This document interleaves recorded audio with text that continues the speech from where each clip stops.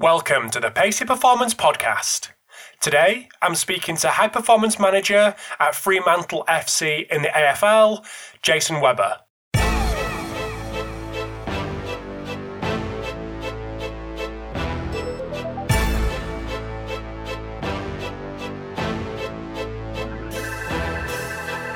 Thanks for tuning in to episode 284 of the Pacey Performance Podcast. So another part 2, building on a part 1 from a long time ago. So this is nearly 5.5 years ago since I first spoke to Jason. So Jason is still in the same position at Fremantle, but we get a lot of new perspectives on certain topics that we covered in episode 1, which is episode 12, and was from July 2014. So we discussed building a coaching philosophy, which was a big part of the episode back in July 14. But it's great to get a new perspective from Jason and see what's changed, what's developed. Obviously, lots changed in the industry with a lot more technology available, and that goes for the guys at Fremantle as well. New staff instructors, so really interesting take on building a coaching philosophy. Then we discussed his PhD, which is a really, really interesting area, which we couldn't dive too deep into, given the sensitive nature of what Jason is doing at Fremantle. But nonetheless, a great discussion, which I'm sure will really get you thinking. Then thrown in the middle of all that was a really interesting discussion about the modern athlete and what's changed in the behaviours of athletes over the last 5 and 10 years since Jason's been at Fremantle. So that's a really interesting chat that I think a lot will relate to, especially Jason, who's been in the game for a long time and seeing how things have developed and athletes have developed in terms of their behaviours and what they expect and all that kind of thing. So really interesting chat, and it's an absolute pleasure to get Jason on again. Absolutely love speaking to him, and it's an episode I'm sure you'll really, really enjoy. This episode of the Pacey Performance Podcast is sponsored by Hawkin Dynamics, the world's first wireless force plate testing system. So the Hawkin Dynamics system is built around what coaches want, so they can test in the real world and not just in the lab. So you're able to capture reliable data on all athletes in a matter of minutes and monitor progress from their cloud-based system from anywhere in the world. So as I've mentioned, the Hawkin Dynamics force plates are wireless, which means they're portable, and they're also trusted by teams at a number of different levels in a number of different sports. So integrating force plates into your athlete monitoring system could not be easier and more affordable. So if you want to get to know a little bit more about Hawkin Dynamics or actually see their plates in action, head over to the website, which is hawkindynamics.com, which you can also schedule a demo, and follow them on Twitter at hawkindynamics. This episode of the Pacey Performance Podcast is sponsored by iMeasureU. So used by leading sports practitioners and biomechanics researchers worldwide to capture and compare multi-limb inertial data in the field, IMU Step from iMeasureU is a dual sensor and app lower limb load monitoring tool which helps practitioners optimize return to play for running-based sports. So iMeasureU have just released their new and improved waterproof sensor Blue Trident, which includes ultra-high G capabilities to quantify high-impact steps such as cutting, landing and sprinting, longer battery life to collect data all day, real-time feedback to aid immediate interventions, and faster workflow so practitioners can review long training sessions within minutes of training completion. iMeasureU, now part of Vicon, works with military, pro and collegiate coaches and athletes from around the world, including the Australian Institute of Sport, US Department of Defence and collegiate and pro teams from around the world. If you want to get to know more about iMeasureU, head over to their website iMeasureU.com or follow them on Twitter or Instagram at iMeasureU. So without further ado, over to the episode with Jason Webber. Thanks for tuning in to the Pacey Performance Podcast. So this morning I have the pleasure in speaking to Jason Webber. So welcome to a part 2, mate. G'day, Rob. Nice to meet you again. Yes, finally we've got to put a face to a name. Yes. So anyone that wants a bit more of an in-depth look at your background and whatnot, they can check out the one we did 4 or 5 years ago. But I just want to give us a bit of a rundown of kind of what's happened since, and then we'll dive into the conversation that we were having 5 minutes ago, which is absolute gold. And I wanted to press record right there. But yes, so any changes since we last spoke? Not structurally, so to speak. I'm still technically the high performance manager. I say technically because we're just debating the nature of that term, but high performance manager of Fremantle Football Club. So I guess in that capacity, very quickly, I have 3 full-time S&C coaches with me. I have 4 full-time physio staff. We have 2 doctors, multitude of masseurs, dietitian. We've got innumerate students running around the places of various levels, and we're interacting these days with 3 different psychologists. So then that becomes the interaction to the coaches as well. So that's the job. I've been at Fremantle for 12 years. The job has probably grown in that time. And I guess as I've matured with it, I'm probably doing it a little bit differently. But that probably leads us to where we were about what you do day to day. Yeah, so high performance manager. Why the disdain? Why the disdain for the title? I think as we've sort of talked, I think it's become a bit cliched. It's a bit ill-defined in that what I do as a high-performance manager is quite different to what other people do, particularly with pertaining to the staff that they interact with and the level at which they interact. I think titles are titles, they're badges you wear. I view my role very much as the facilitator of my environment. So I make things work in that I'm very lucky to have some great staff work for me, both physiotherapy medically and S&C coach. So it's not difficult to work through problems and ask people genuine opinions and see where they're at, to which I get probably the luxury of overviewing and then, if need be, step in and help something go one direction if I feel that's where it needs to go as opposed to another. But my job is really to bring those people together to get the best result and make sure that happens, every day. So we were talking about before the importance of not just slipping into this kind of managerial role and not actually being hands-on. Why do you think that's so important? And were you ever in the camp of went to that managerial position? You've always been hands-on. Whether I don't know whether it's right or wrong, and you can't say something's 100% right or wrong. I can tell you the way I do it, and I have a bent towards, in this high-performance manager role, I think you should have a trade. And a trade, like my trade is strength and conditioning coaches. Another trade might be physiotherapy or doctor. They would be the 3 people that would be likely to be involved in this type of role.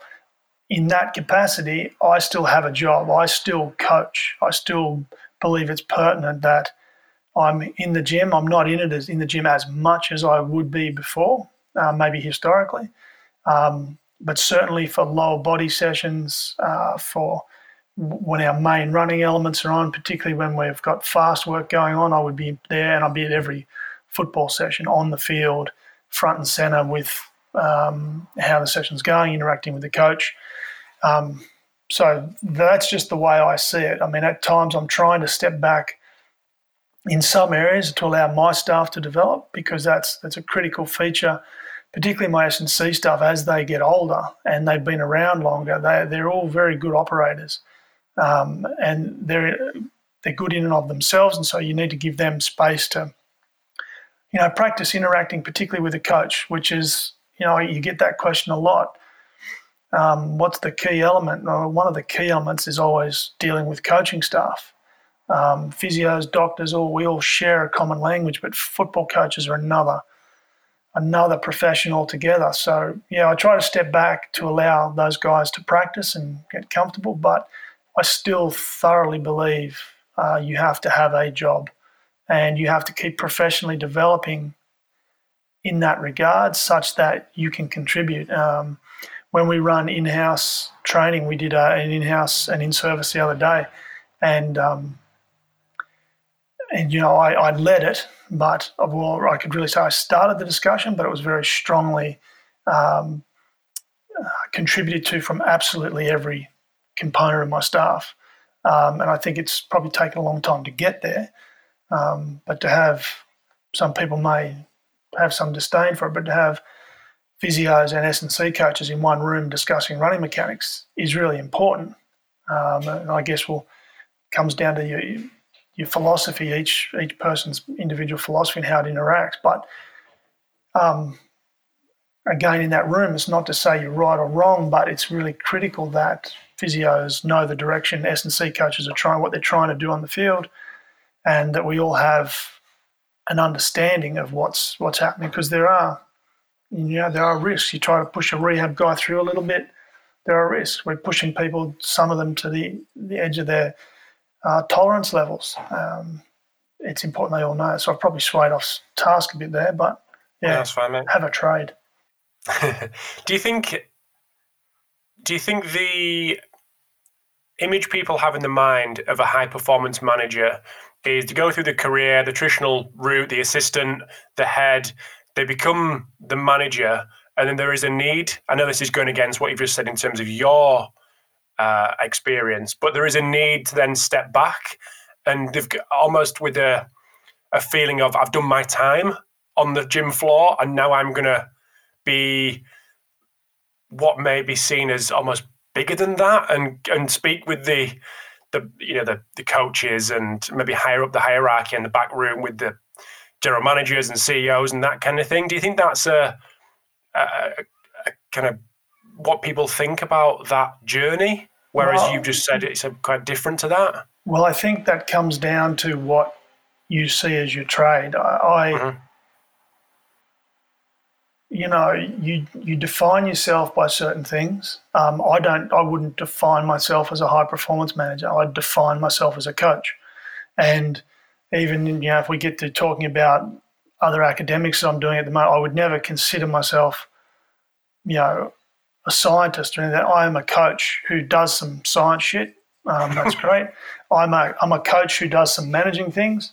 But I'm a coach, so I need to be on the ground, and particularly as the world moves forward. We've got technologies involved in the gym now that when I started, they were never around. I mean, GPS is the same thing, inertial motion units, all that. To understand that, you need to have your fingers dirty. You need to have your hands dirty. You need to be part of that. No different to, the analytics of all these components. You can't have people working for you doing whiz-bang things with analytics that you have no idea about.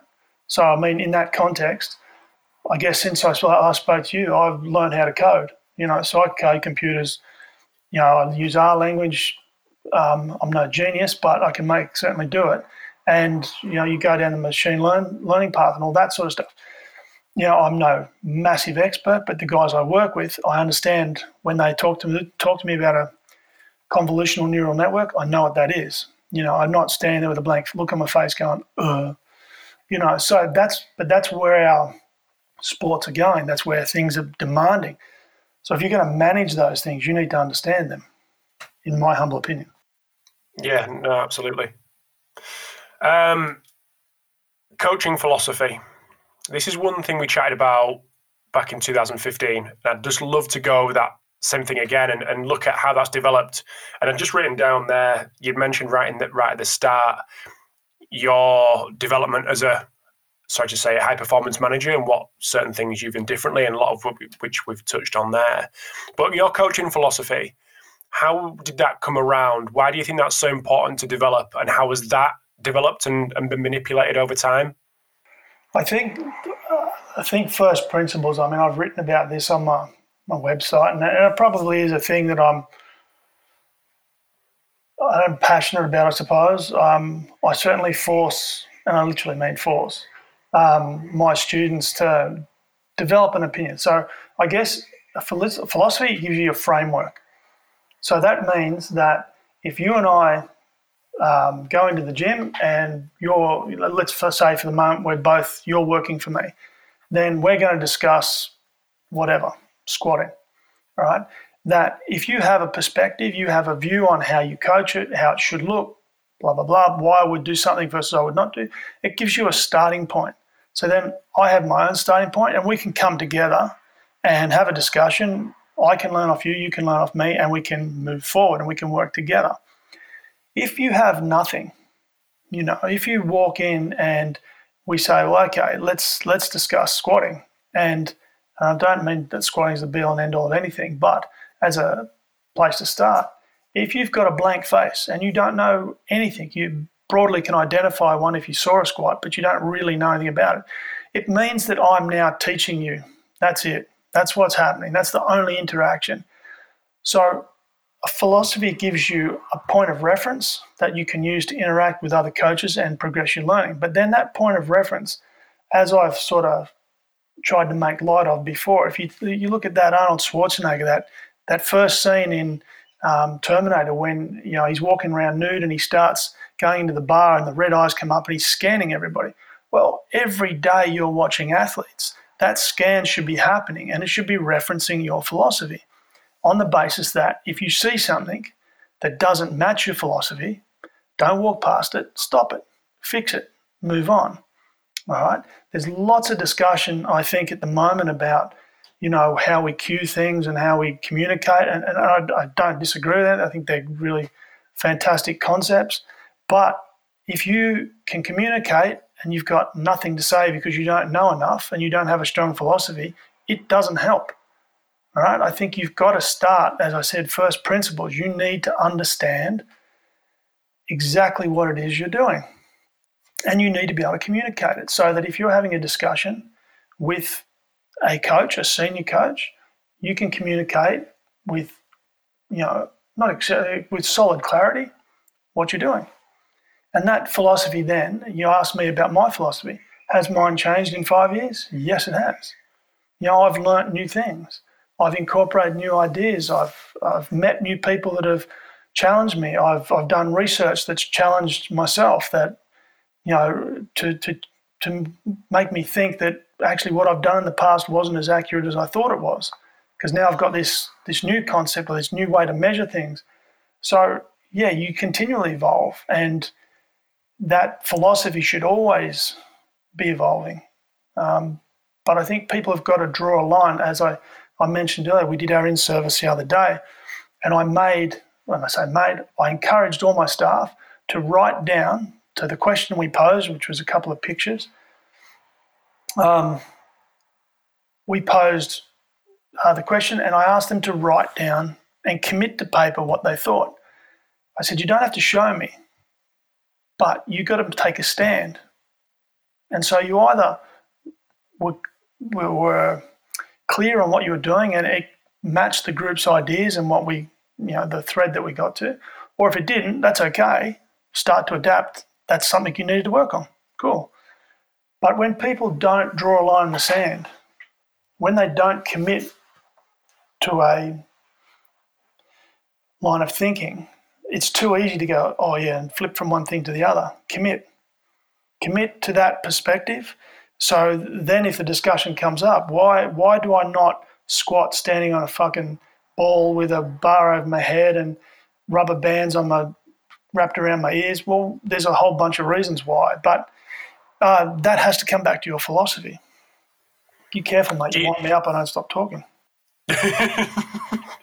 Do you think, from your experience working with students and staff, that people are less inclined to have that strong point of view and are a little bit happier to be in that zone where you can go, oh yeah, that I think that as well, just to get along type of thing? Yeah, I think there is a lot of that. I think if I look at my undergrads that so we run approximately 4 undergrads as work placements throughout the year for the last couple of years. So probably the last 2, I would say 2 to 3, probably the last 2. Academically, I think they're much stronger coming out. They're really quite sharp. But none of them have either, in the things that we do, run fast or lifted anything. So they have no context from which to develop ideas. So everything they're learning about lifting, they've learnt from a textbook somewhere, or the like. And you say, we work through these sessions where we go, we'll teach you how to do it. You've got to go and practice. You've got to have some empathy with the athlete. The old Percy Karate, an old famous old Australian coach, you don't have to run as fast as them or lift as much as them, but you have to understand it, and that's why I think coaches that have an athletic background of their own have a great advantage over others. I was very fortunate to have a very strong upbringing through the Australian Institute of Sport as an athlete. So, I learnt everything I know about lifting, or the basis of everything I know, from there. So guys who've never lifted and never run, they can still learn it all, but you find they don't seem to. We have university students coming out that have no practical sense. They're very smart, but no practical sense of what they're actually doing. So is there any examples that you can give in terms of your philosophy and what's changed over the last few years? Any points that you could give? Like I spoke to Alex Natera, and with the research that had come out with Olympic lifting derivatives, he'd moved away from that, but then brought that back in, given the work of Paul Comfort, etc. Is there anything like that that you've maybe gone away from to bring back in, or brought back in after you've binned it off? Not so much in the weights room. Certainly, one of the conflicts we see in AFL, or I've seen in recent years, is not only how young the athletes are coming in, but how inexperienced. So we've got a real run of athletes in the last couple of years who had little or no interest in being in the gym whatsoever. So ideas that we might have held, this is the way we'd like to move, we really had to change how we approached those guys. And that was not so much, there was not so much a philosophical change, but certainly a contextual change. In order to get what we wanted, we have to deliver it a little bit differently. And I think I shudder to say it, but the nature of the young athletes coming in now is different. Just to dive in there, Jason, what's different? I think the attitudes are different. I think the athletes, some coming in now have a very inflated sense of self-worth. By that I mean athletic worth, not personal worth. I mean, they think they are far better. I mean, I had an athlete last year who was really very, very poor athletically, had some unbelievable neural traits. You could see them, the jumps, there's some exposure to speed. He could do stuff, but incapable of anything else. And, he really thought he should be playing AFL. And it took him 12 months to get to a point where it's actually might be possible now, but he still has this inflate. I want to be lifting heavy. I want to be doing this. Well, dude, you can't lift heavy every fucking session. We have to wave. We have to manage your load through. And no, I want to do this. I'm like, dude, the grey in my beard is for a reason. I didn't just put it in there this morning. So there are some that have a distorted sense of where they're at, and I think that's a product certainly in Australia of the amount that players are told how good they are early. And, certainly there are some that come through at 18, 19 and fantastic, there's no question, but there's a vast majority need to make the transition from boys to men. Probably a good name for a band. But there are some that don't, and I think we've had to, when I say we, my staff and I in the gym have had to change our approach. Some things can't be as hard as maybe they once were, I grew up in a very hard system of lifting, and this is the way you do it, and that's it, and get on with it. That doesn't sort of fly culturally anymore. We still have to be certainly strong, but the nature of the players has changed. But I guess if I go back to another, you'd said philosophically, what else has changed? I mean, I'd be not dissimilar from Alex Natera in that certainly the work I've been, my PhDs in running and accelerometers and the like, and the work that I've done or produced in the last sort of 12 to 18 months has changed the way I approach the way people run. and I've really separated them into more distinct groups now, rather than maybe where I'd once said more kind of everybody, we're doing this path. There's some guys need to be slightly different for a variety of reasons, and hopefully I'll get that published one day. But doing a PhD at lunchtimes is quite difficult. So let's just go back. We'll come back to that, the PhD stuff in a little while. But just going back to the modern athlete. So how are you adjusting how you deliver information to them, how you deal with them on a day-to-day basis compared to maybe 10 years ago, given the traits that you've mentioned? I think there are certain players that certainly require their hand held a lot more. I think there's the ones that come in that are kind of ready to go. And I had the pleasure of meeting an athlete who's now with us at Fremantle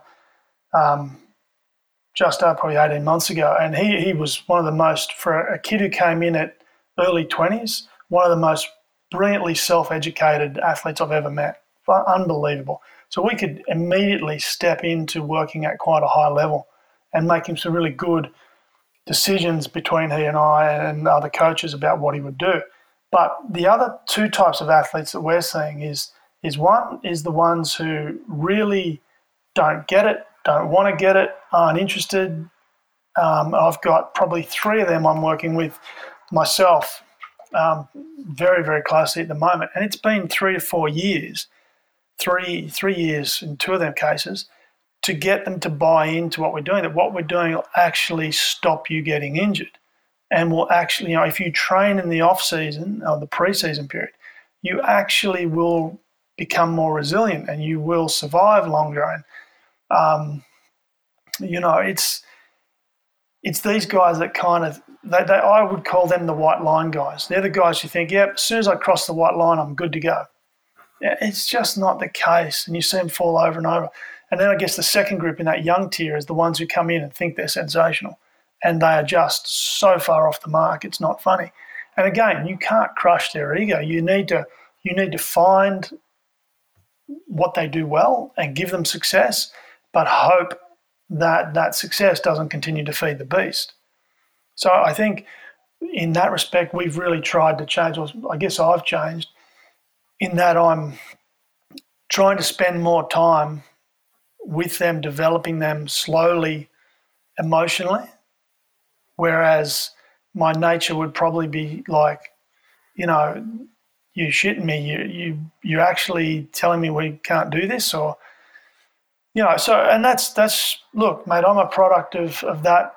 We often bag football coaches for being like their coaches. Well, I'm no different. I'm like I was brought up. So, I've changed with that.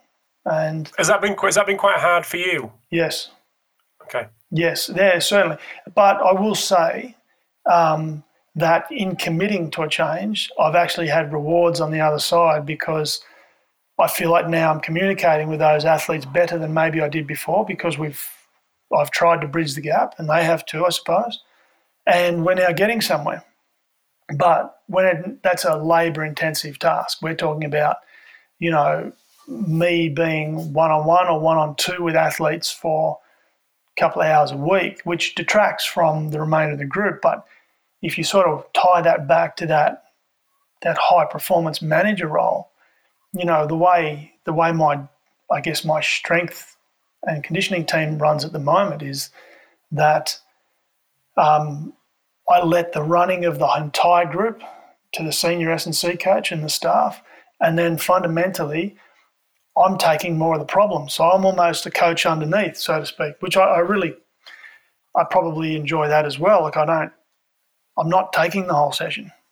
I'm saying, well, okay, I'll commit to the problems and let's get that, and you guys deal with everything else. And that's worked really well for us, really well.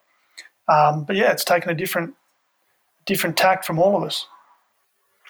I don't know how old your S&C staff are, but if it was someone from a less experienced angle, like yourself, dealing with them type of players with maybe a younger practitioner, almost more on their, not on their level, but probably more of their, I don't want to hammer them too much, but slightly softer mindset, let's say.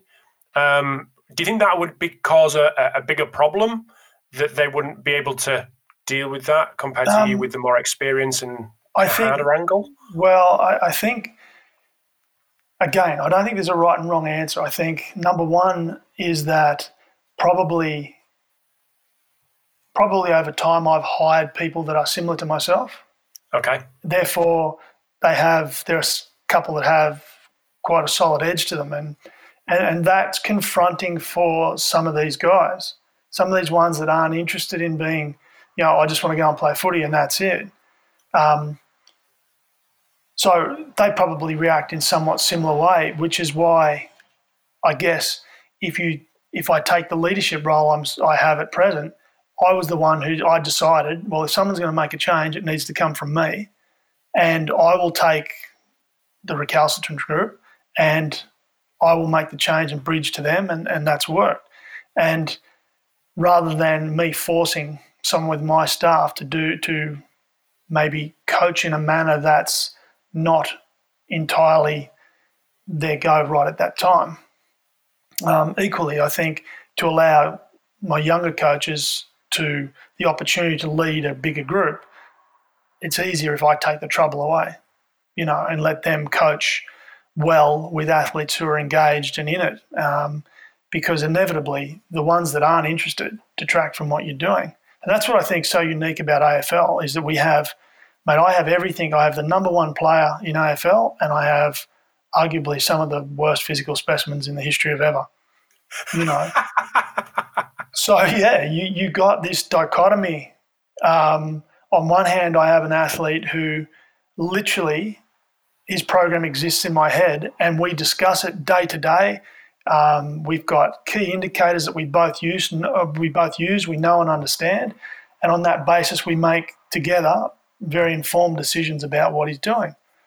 The kid I mentioned before, who came from, was recruited from a lower level club, came in, but is very, very well educated, self-educated. He also, it's easy to have an advanced conversation, but you can't have that with a kid who is flat out standing on one leg. So you've got to do it differently, and it's been interesting because within that, now that they've responded to what we've done, there's a hard edge to what they're doing. Like there's no, like I can sort of bark and they jump and they do it and they're into it. But, and maybe it's the way we've had to teach in order for them to engage. And I know some people might be critical that we don't get them to engage enough, but I think when you look at what we've done and been successful with over a number of years, the bulk don't need that. But when you end up with frontline players, because you have a very young team, that require very, very close supervision and almost a personal touch in order to get them to engage, somehow you've got to do that. And I think that's probably what I've learnt the most in maybe the last 12 months. Mm-hmm. So just going back on the philosophy, excuse me, the philosophy side of things, how deep does that philosophy go? Like, would you class a philosophy as an overarching belief in how you do things as a general, or would you have a philosophy and all the different verticals that you're involved in, i.e. strength training, monitoring, etc., and you would have a very defined, if someone said to you, what's your philosophy on monitoring, you go, boom, that's what it is, rather than this overarching theme. Go back to Terminator. Do you think he was looking general or was he looking specific when he was scoping for the biker's outfit? I think it's very, very, very, very specific. I think it comes down to every detail, every nuance of what you're trying to work with. And then more than that, I think it feeds into integration of ideas. I really, we talk about S&C staff, but my 3 S&C coaches all coach running. They all coach in the gym. And the path that I would have them do is they all come through rehab as well. So my senior S&C coach has done, I think he did 3 years in full-time rehab. My current S&C, current rehab guy's in 3 years. and I will make number 3 go through rehab, because I think my philosophy is, this is an overarching, is that in order to coach well, you need to be able to coach the worst possible circumstance, injury or young athletes, which again feeds back to what I just said to you. Well, if we've got athletes that aren't doing the job and they won't work in the gym, well then I should be the one to be able to fix it, which I've adapted and done that. And that's the biggest challenge you've got. I mean, I always talk to, when coaches ask me, how do I get experience? I said, go and coach anybody. Go and coach kids. Go and coach overweight, middle-aged men. You'll learn something about the way humans react and move every single time. And kids is one of the best places to start. So we're just going to take a very quick break in the chat with Jason. Hope you're enjoying part 1 as much as I did. So over in part 2, we discuss his coaching philosophy when it comes to monitoring and other aspects of his role. We also keep going on the chat around the modern athlete, and that keeps coming up in conversation. Then we finish off with some chat around his PhD, which we can't go into too much detail because the sensitivity of what he's doing with that PhD at Fremantle, but nonetheless a great area which I'm sure will lead to a lot of thought by those who tune in towards the end. So a really interesting part 2 coming up with Jason. This episode of the Pacey Performance Podcast is sponsored by AthleteMonitoring.com, the world's most comprehensive, versatile and cost-effective athlete health and performance management platform for elite sports. So AthleteMonitoring.com is trusted by top development programs, universities, professional teams, Olympic programs, national sports organizations and research institutes worldwide. It streamlines data collection, centralizes the management of wellness, training and performance, medical and testing, and administrative data. It also simplifies the interpretation with best practice analytics and evidence-based methods to optimize performance and reduce injury risk. So with all these features on a single platform, AthleteMonitoring.com seamlessly brings key stakeholders together to build healthier athletes, more efficient organizations, and long-lasting successes. To see what AthleteMonitoring.com can do for you, visit AthleteMonitoring.com and schedule a free demo, or follow them on Twitter at AthleteMonitor. This episode is also sponsored by Omega Wave, which is the only non-invasive at-rest technology on the market that analyzes readiness to train via both brain and cardiac analysis. So using DC potential and HRV to understand your brain's energy level and autonomic nervous system balance allows you to use objective data on recovery and readiness that in turn helps you to truly individualize your training and thus optimize performance. Omega Wave also measures ECG from the V6 position, and this data can be used by the medical profession to check cardiac health on a frequent basis. The measurement only takes 4 minutes to perform, and results are visualized in an intuitive way thanks to our windows of trainability concept. Omega Wave is used by hundreds of elite sport athletes, military and law enforcement agencies. They are also an official partner of the UFC Performance Institute, so to learn more about Omega Wave, visit their website omegawave.com or visit their social media channels. Monitoring philosophy. Yep. Since we last spoke, 2015, there's, you might have had force plates back then, but force plates, Nordboard, Yep. groin bar, all these technologies. Obviously, GPS has just taken over the world. HRV, all these various different technologies, which means there's obviously hundreds of data points to be able to deal with. You've mentioned that you learn R. Yep. But in terms of how that philosophy has changed, the monitoring side of things, is there anything that you can dive into there and how you've dealt with these kind of changes? Sure. I don't think my core philosophies have changed in this regard. So when you talk about a strategic intent versus a tactical intent, so strategy is your overarching views, your overarching guiding principles of which you'll do, and then a tactic will be what would we do to achieve that strategy. So number one, monitoring, there are two parts. There's a human system and a data system, okay? And that's, the data system's kind of easy in that you just mentioned all those different systems.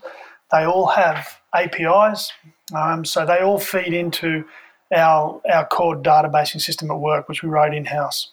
So you built that in-house yourselves? Yeah, okay. Because we started back in 2009, really a lot of the big companies weren't out then. And even withstanding,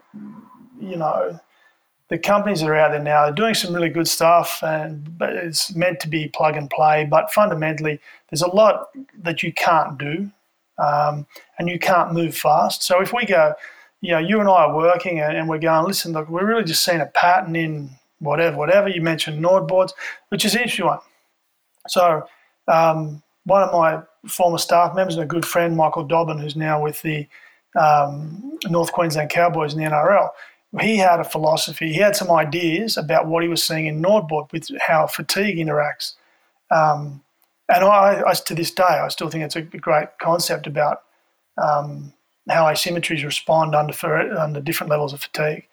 In any case, he had that. So he has that idea, but then you need to be able to follow the data through and see if there is something there. So getting all that data in and being able to work with it needs two things. It needs, obviously, the systems on the front end, the technology itself, which you mentioned has evolved massively. You need the integration to a single place, and then the ability to dive into that data, which is why you go on, Excel's great. Excel does some really cool things, but once you get down the path and you spend enough time with it, all your basic data science languages, R, Python, you can go into MATLAB if you're into that sort of stuff. They give you the ability to do even more and start to look deeper at patterns. And again, I would not say I'm anybody's genius in that space, but I have one or two geniuses working with me. And it's important that in order for us to integrate and to optimize people's jobs day to day and to make sure they're fulfilled in what they're doing and we're getting an outcome for the club, I need to understand their language. So to get back to the monitoring piece, the data systems, look, we've changed. We used to ask, 20 questions in monitoring. Now we're kind of down to only a couple of really succinct ones.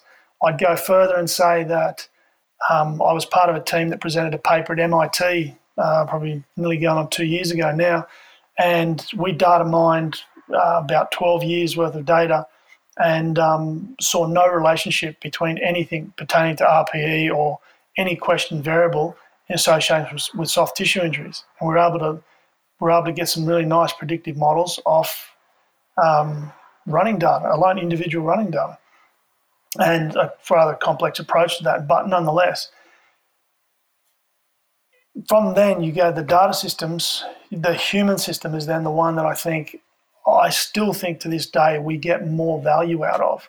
And if you thought of like a series of sieves, so to speak, like a gold miner might have used back in the day, they pour a bunch of water and porous and rocky materials into this sieve, and you've got different levels. So the first level might be your S&C coaches, the second level is the physio, third doctor, and they don't have to be in that order, but the way we set up our staff is so that one physio and one S&C coach would be responsible for a group, 2 and 3, so the whole group is covered. So equally doctors across everybody, 2 docs. But then when we meet, we would when we meet to check training and prepare, we have a go, no-go meeting. And in that meeting, as a player's name is called out, yes, you're going to have some technical input as from the data side, but we're also looking for behavioural patterns. We're looking for how was he composed this morning? Who was he speaking to? Was he behaving normally? Was he louder than normal, quieter than normal? Those type of things. Very much, Dan Pfaff is a very big proponent of that. I don't know the man personally, but I've certainly seen a lot of his work. That's the coaching skill, is the eye. What can you see? How's their behaviour? So then same in the warm-up. You're watching the warm-up to see how they move. Is there something wrong about the way they're moving? Something just not right? And if you read Malcolm Gladwell's book, Blink, he talks about thin slicing in that. And some of the research behind that is that, again, it comes back to that Terminator idea.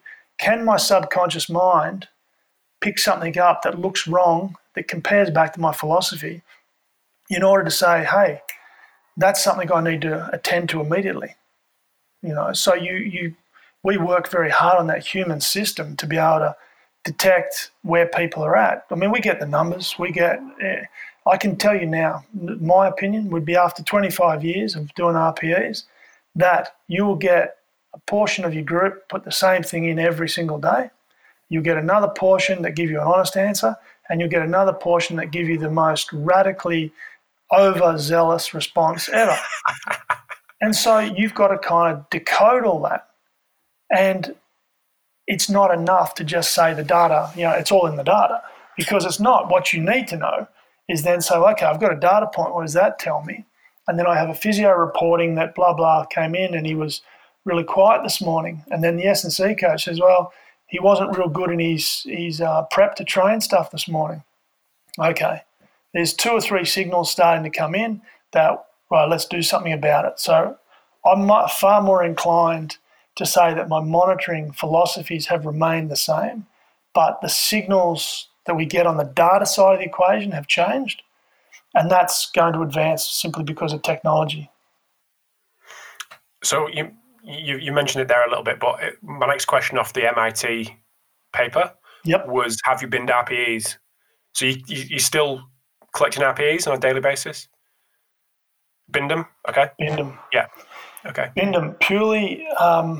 We would quiz players every day. So we would, post-training, we'll check in with every player through staffing, but I don't collect an RPE anymore. I mean, we have internal monitors from a heart rate perspective. We obviously have all the external stuff with the inertial motion units, etc. But RPEs, I just believe, they're not. Did I use them previously extensively? Yes, I did, because that's what I needed at the time. That's what I had. Now I've got live heart rate monitors on 47 players coming in automatically. We can see where people are at and what they've produced across a session. Did they perceive the session to be harder or easier? Well, that's where it comes down to our coaching. And I say coaching with respect to physios as well, to start feeding in how players responded. Now, if they've just fatigued post one session and they're coming into the gym and they're tired, that's the coach's responsibility to work with that athlete and find out where they're at. And that's where we'll pick them up through some of the monitoring systems in the gym. You mentioned force plates and the like. Are they able to complete what we're asking for? If they're not, well, then we downgrade them. We modify the session. But I must admit I have moved away from RPEs. So is that the same with all subjective, like wellness and things No, like that? we still do a screening that's designed to incorporate all those elements, including mental health, to ensure that they have a path. But what I would say, it's not unlike, to use a real nerdism, looking at network analysis. Okay, so there are more than one way to goal. So to think that a player is going to give an honest answer to everything, it's the old Socratic ignorance, what a man knows and what he's prepared to tell you, 2 different things. So we give them opportunity to tell us, but we also know that we're looking in other parts. We're looking at other features. The number of times, even this week, I've had a player not right. I'm not sore, I'm not anything, everything's okay, but then my calf's sore. Okay. So you didn't write it down, you didn't think, no, I didn't think it was worth it. Okay. You didn't think to tell us, and then we could just have a look. But we detected because he had a kind of an odd walk while he was walking down the hallway. And one of the coaches saw it and picked it up. So it's that idea of, again, being on the ball all the time. Am I saying something that's wrong? Yes. Let's address it. Nice. Well, this brings us on to PhD, lunchtime, PhD time. Lunchtime. Talk to us about what the journey's been like, and then what the area is, and then we'll dive into actually how it's affecting your day-to-day and the assessment mechanics. I think probably it's an interesting point, and I made it at a conference the other day. There are so many people doing PhDs now. Certainly, I was encouraged by my supervisor. Said, "You've been there. You've got so much data. Let's do something." Okay, I was encouraged to do it, but I will say that I have gone in with a very, very specific question, and I want it answered for a coach.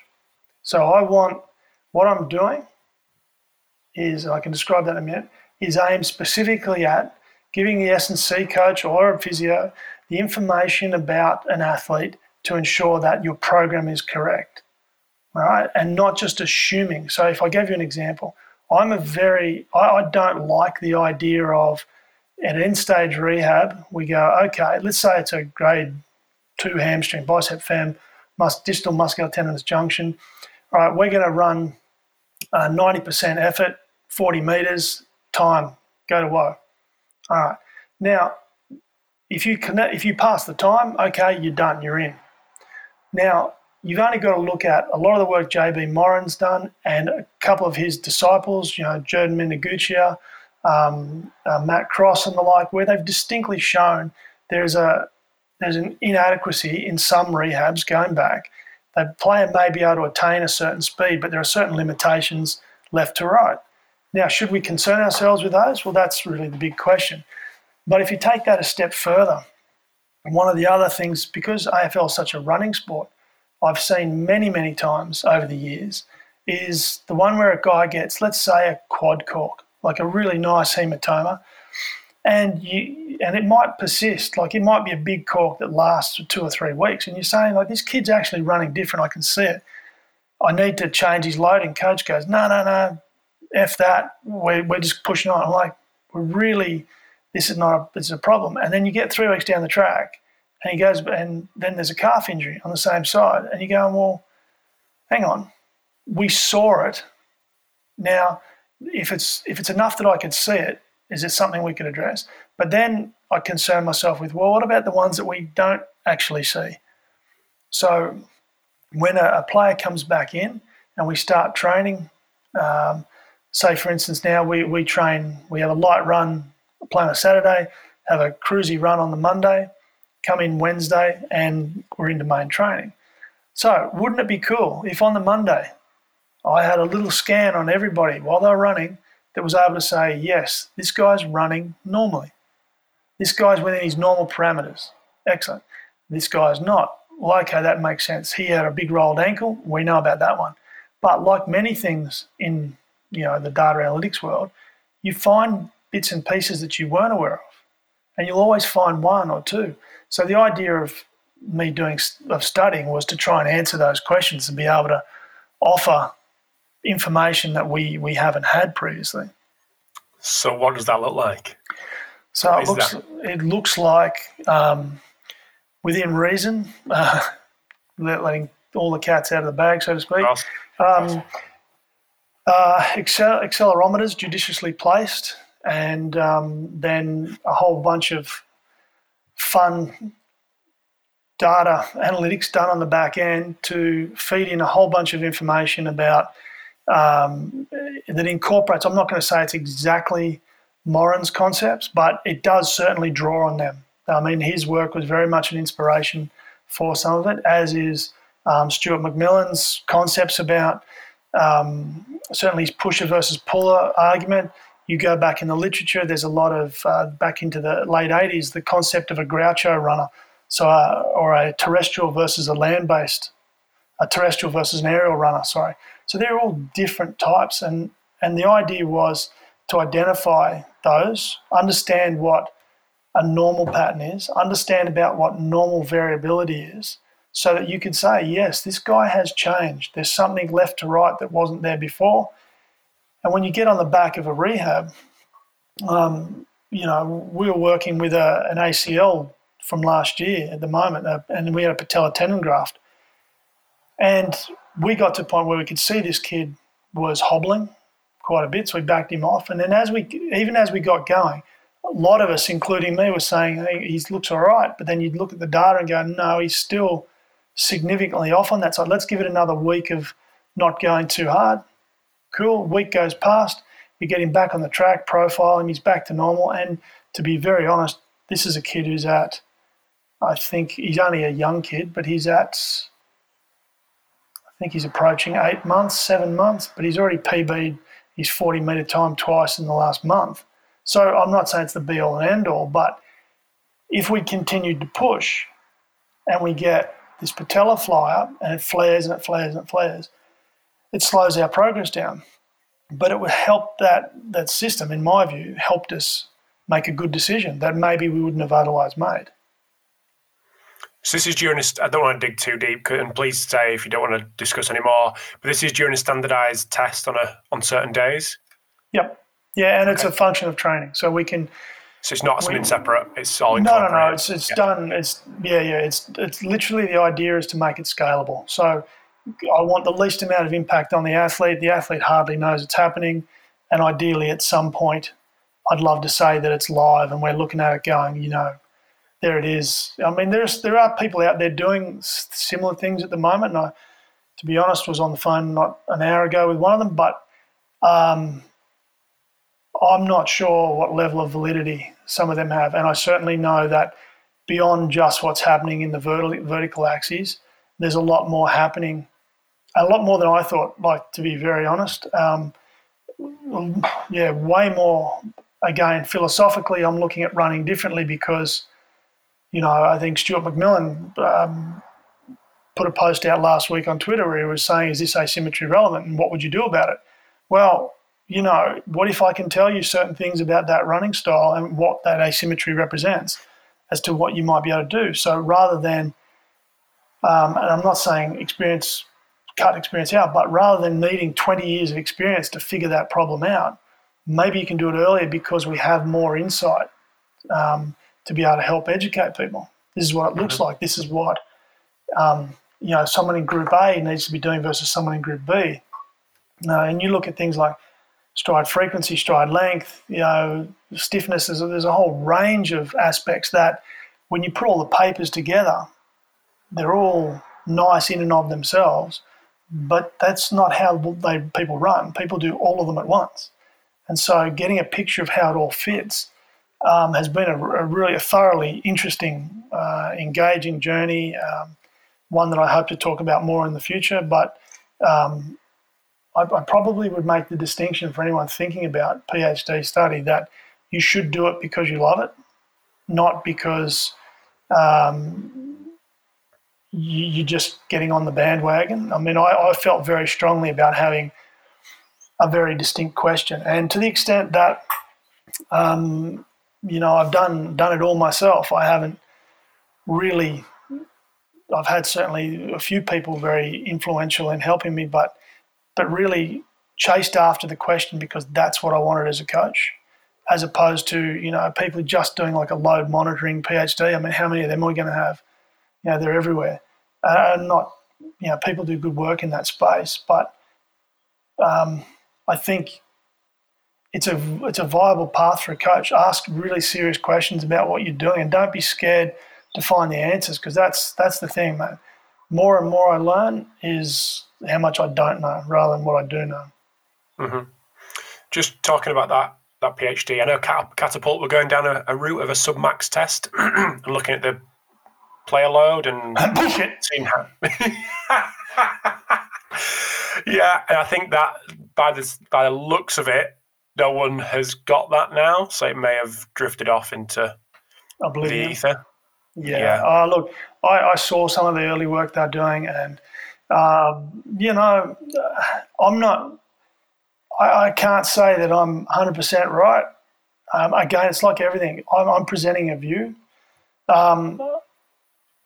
I hope to present a view that coaches will get, that it's digestible. It's not an obscure three-dimensional shape that really looks more like a blob than anything else. Like information, the whole data science sort of flow, you have to go from data to information to knowledge. You have to make that work. You can't just create,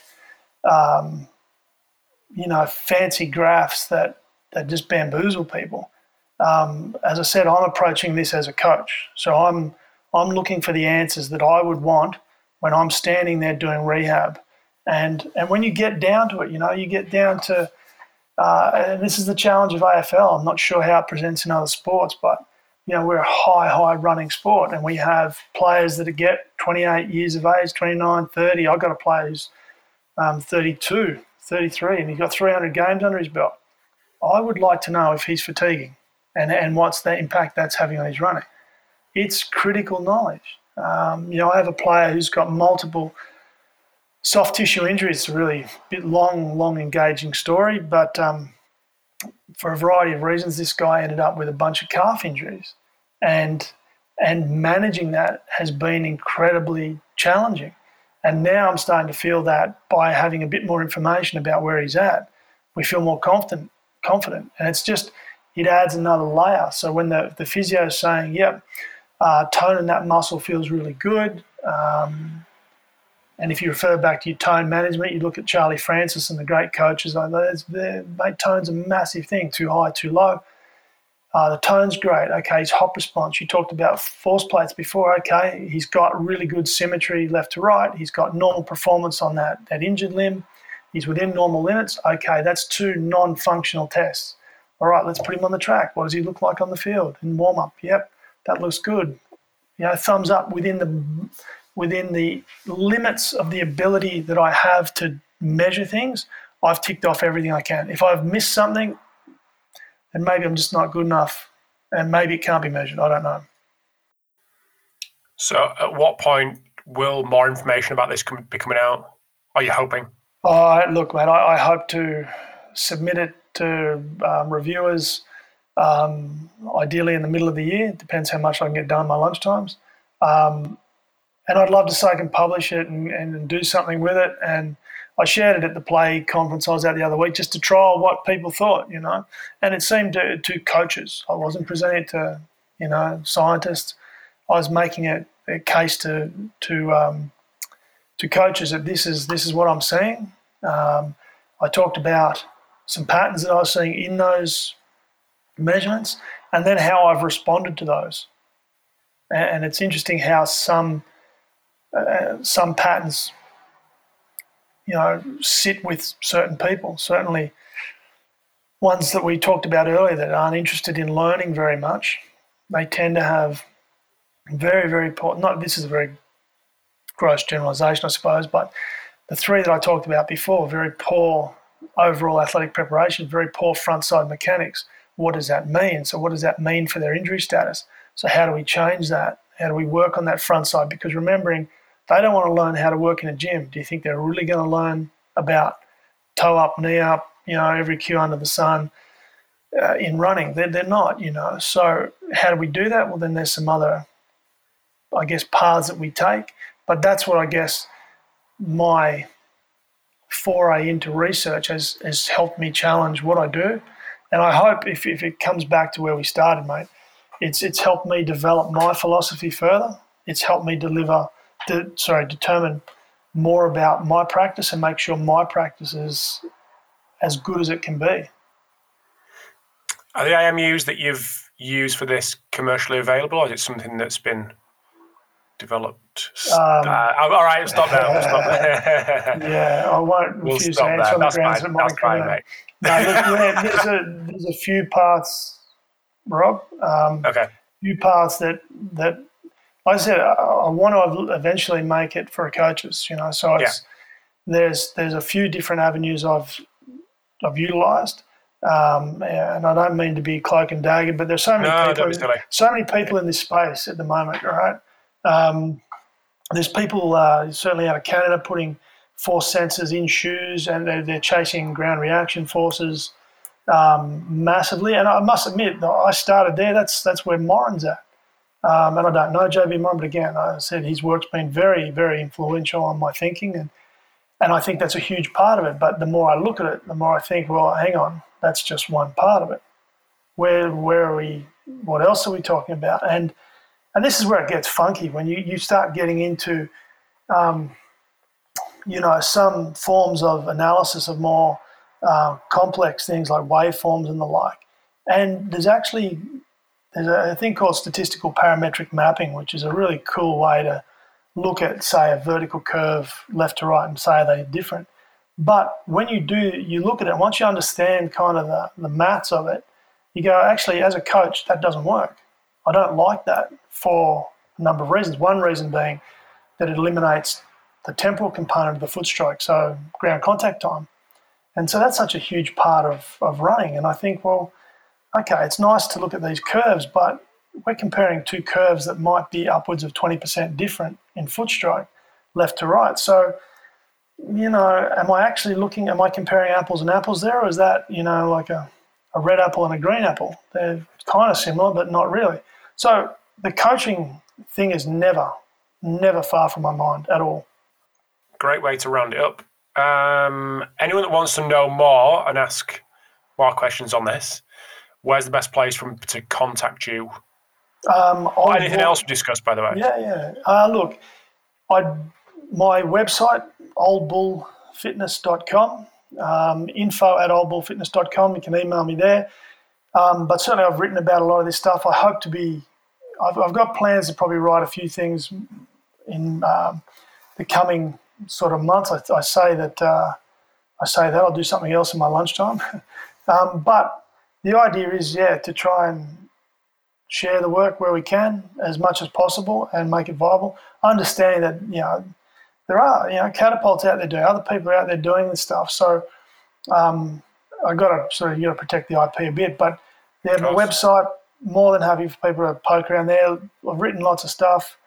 There's a couple of programs on there. My famous high performance program with Darren Burgess. Doing a bit of a sale on that at the moment to see what happens. But we're gonna try and update that in the near future. But that's about it. Nice. Old Bull Fitness. Talk to us about the name. Old Bull Fitness. It was actually a joke to begin with. Okay. It's one of those things where you go, I'll make a website. Let's give it a cool name. Yeah, I'm the Old Bull. So it was one of those things where for the longest time I was the youngest coach in many things. And then it's kind of flipped and you became suddenly the oldest guy. And there's a term I guess they use a lot. I seem to hear a lot in AFL about the old bull is the old guy playing. So, I'm not the oldest. There's certainly guys around that like to remind me that they're older than me. That's cool. But it does seem like I feel very old at times with younger guys, particularly once you tick over the 50, it does seem like you've been around for a while. Nice. Do you know your Twitter handle? Jason A. Weber. Yep, that's 1B. So hopefully I'll get some writing out soon that's interesting and maybe puts a little bit more light to some of the stuff we've talked about. But if you want to read all my philosophy stuff, that's all on the website. There's plenty of blog articles there. Awesome. Well, thank you very much for coming on. I know you're a busy man. It's been a pleasure, Rob. It's interesting to reflect on 5 years difference or whatever it's been, 4 years. Absolutely. Well, stick around. We'll have a chat. But thank you very much, and we'll chat soon. My pleasure. Thanks, Rob. Thanks, pal. Thanks for tuning in to episode 284 of the Pacey Performance Podcast. Hope you enjoyed the chat with Jason. Like I said right at the start, he appeared in episode 12, right at the start of the journey for the podcast. And same position, but great to get this part 2 in the bag. So if you do want to listen, episode 12 from July 2014, a lot of that still applies.